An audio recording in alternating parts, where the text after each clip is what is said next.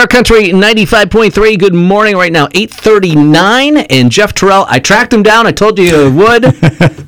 Bear Country Studios talking about tonight's high school basketball playoff performance for Hopkins Academy, and also it's Taconic, right? The Taconic, number one seed Taconic out in Pittsfield tonight. Yeah, so the Hopkins is in Division 4.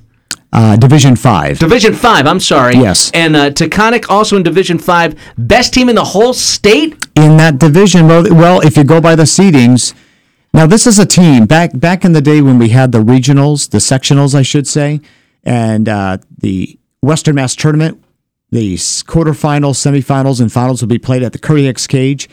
You always saw Taconic there. The green and gold of Taconic, they were there seemingly every year. So they are a terrific basketball program. Same could be said, though, for Hopedale. Hopedale, the team that they just dispatched, they won a share of the state championship just 2 years ago.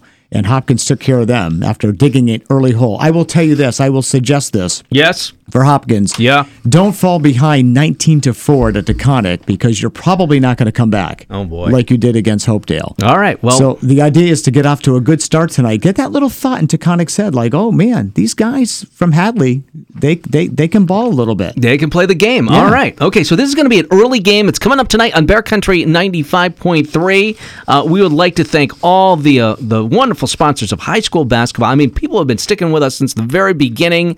Our local businesses are right here in our area, like Triton Automotive on High Street in Greenfield.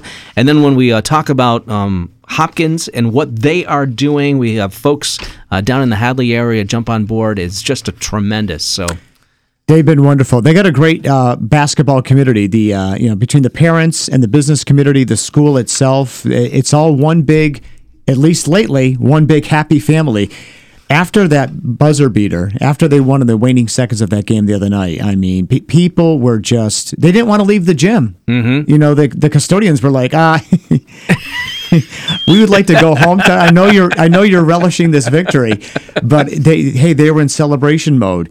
If they can pull it off here, they would go to the Final Four next week, which would be unbelievable. All right, let's not get ahead of ourselves. I know. It's a big game tonight. Big game tonight in Pittsfield, right? It's in Pittsfield, yeah. Okay, our broadcast team just after 5 o'clock here on Bear Country 95.3. Hey, Major League Baseball lockout over. What do you think, huh? Well, I will tell you that I have been completely disinterested in a battle between billionaires and millionaires. I think most of us have. Yes. And holding the game hostage. I had no interest in that. I was like, whatever.